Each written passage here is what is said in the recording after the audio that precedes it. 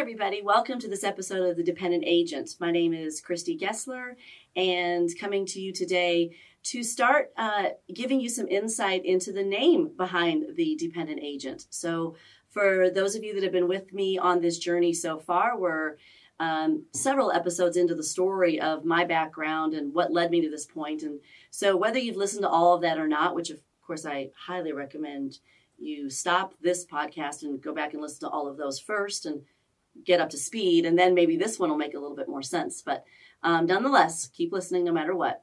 But when I started to formulate this name of the Dependent Agent and what it was going to mean to me, when I was trying to figure out the what this meant to me as a professional, to try to weave in my story and what led me up to this point and how I could start to define that a little bit. And that was all part of my therapy. And coming up with the name, The Dependent Agent, was a real labor of love that I went through, and I'd like to share that story with you.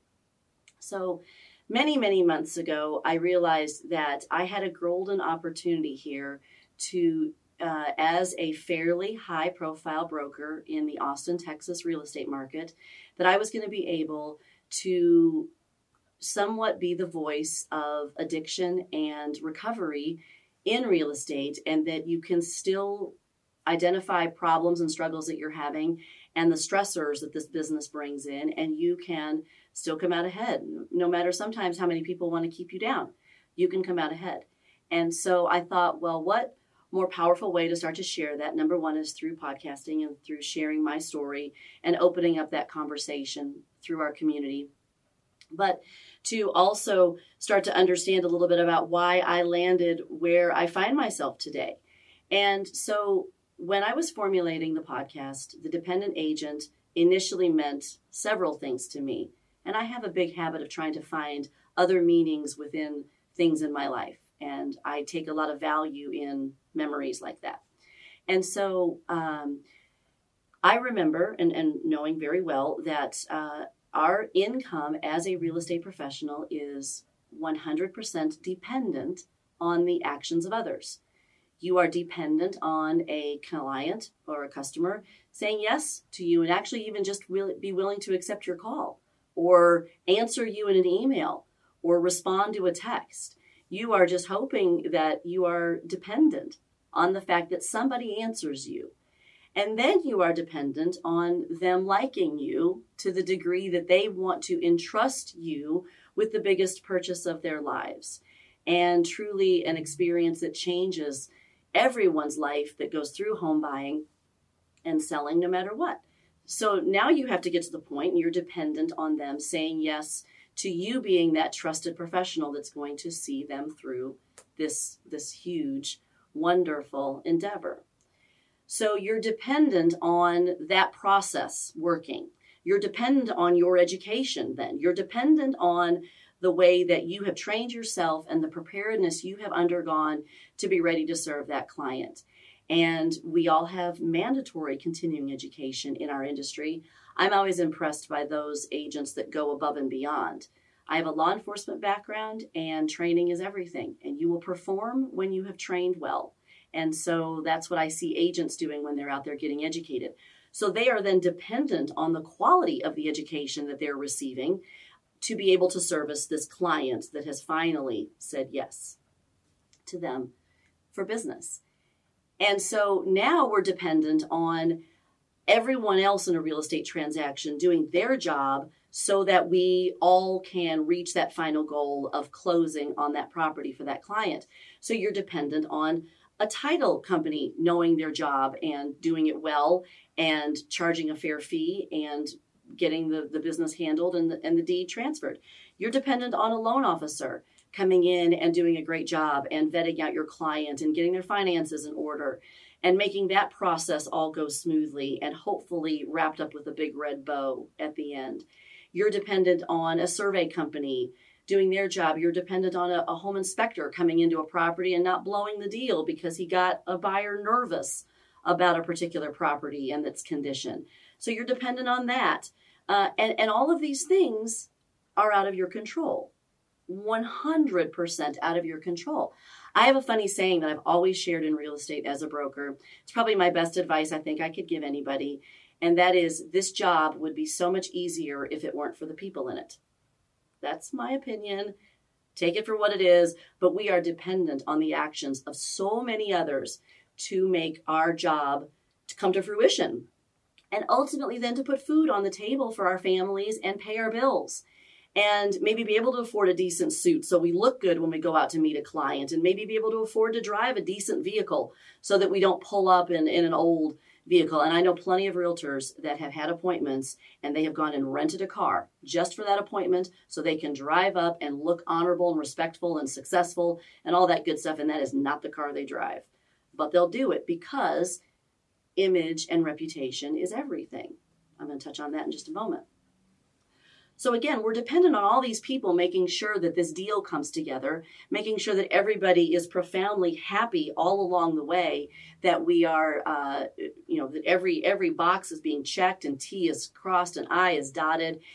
And then lo and behold, we find out that we have a closing scheduled and everything is actually coming together. And oh my goodness, we have a payday coming. Well, then what happens if something goes wrong and one of these people goes out and buys a truck right before closing or opens up a Target credit card and it screws up their finances. And lo and behold, you've put in sometimes months worth of work and there is no paycheck waiting for you. And your broker's not going to come back to you and say, you really worked your tail off. Here's some consolation money. If you've got a broker that does that, that's rare and that's amazing. But it doesn't happen normally. So, everyone's going to feel sorry for you and they're going to rub your back. And typically they're probably going to want to console you by taking you out for drinks. That's probably not the best place for you to go after you just lost tens of thousands of dollars potentially in commission. It's probably not the best idea for you to go and console your wounded everything at that point in alcohol. And it's plenty of what I did, no doubt about it, because it was cool to do. Talked about image and reputation. It was cool to go out and drown your sorrows after you lost a big deal. Fact of the matter is, you were going to be broken hungry then for the next 3 months because you lost that deal.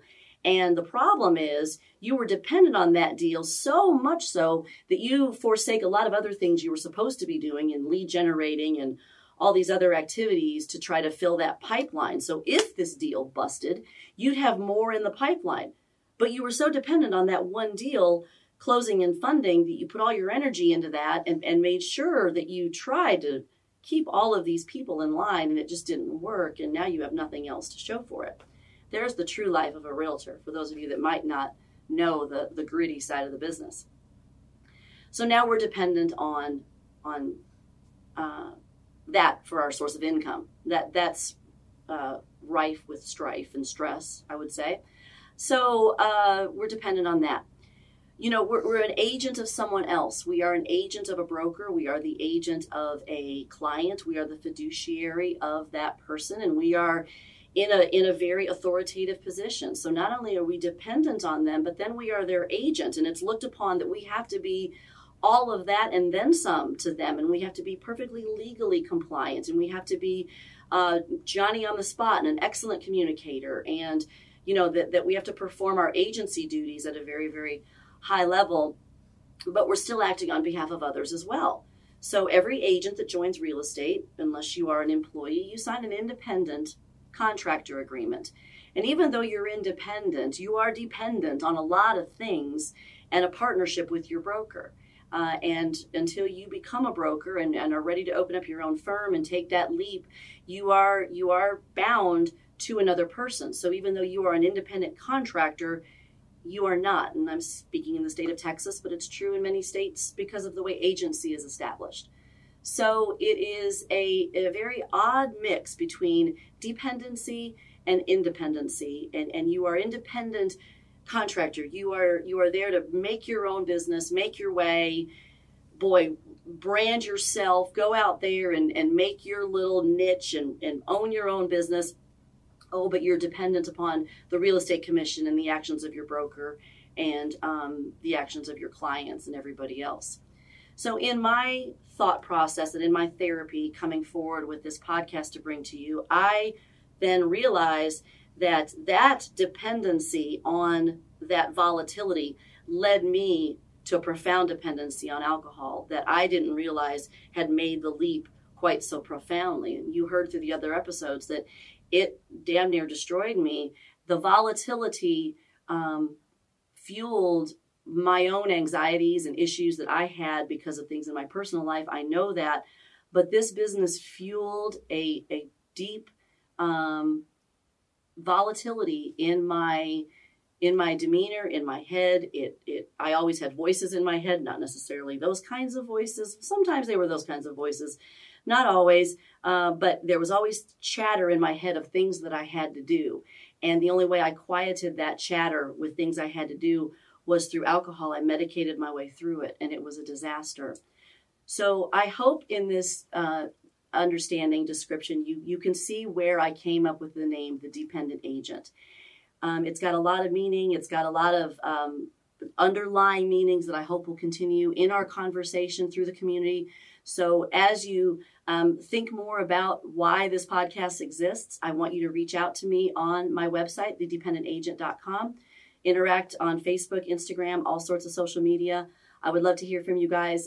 We've got some other fun events coming up in the near future, so check the website for that information as well. But thank you, and thank you for an understanding of the name, The Dependent Agent. Y'all take care.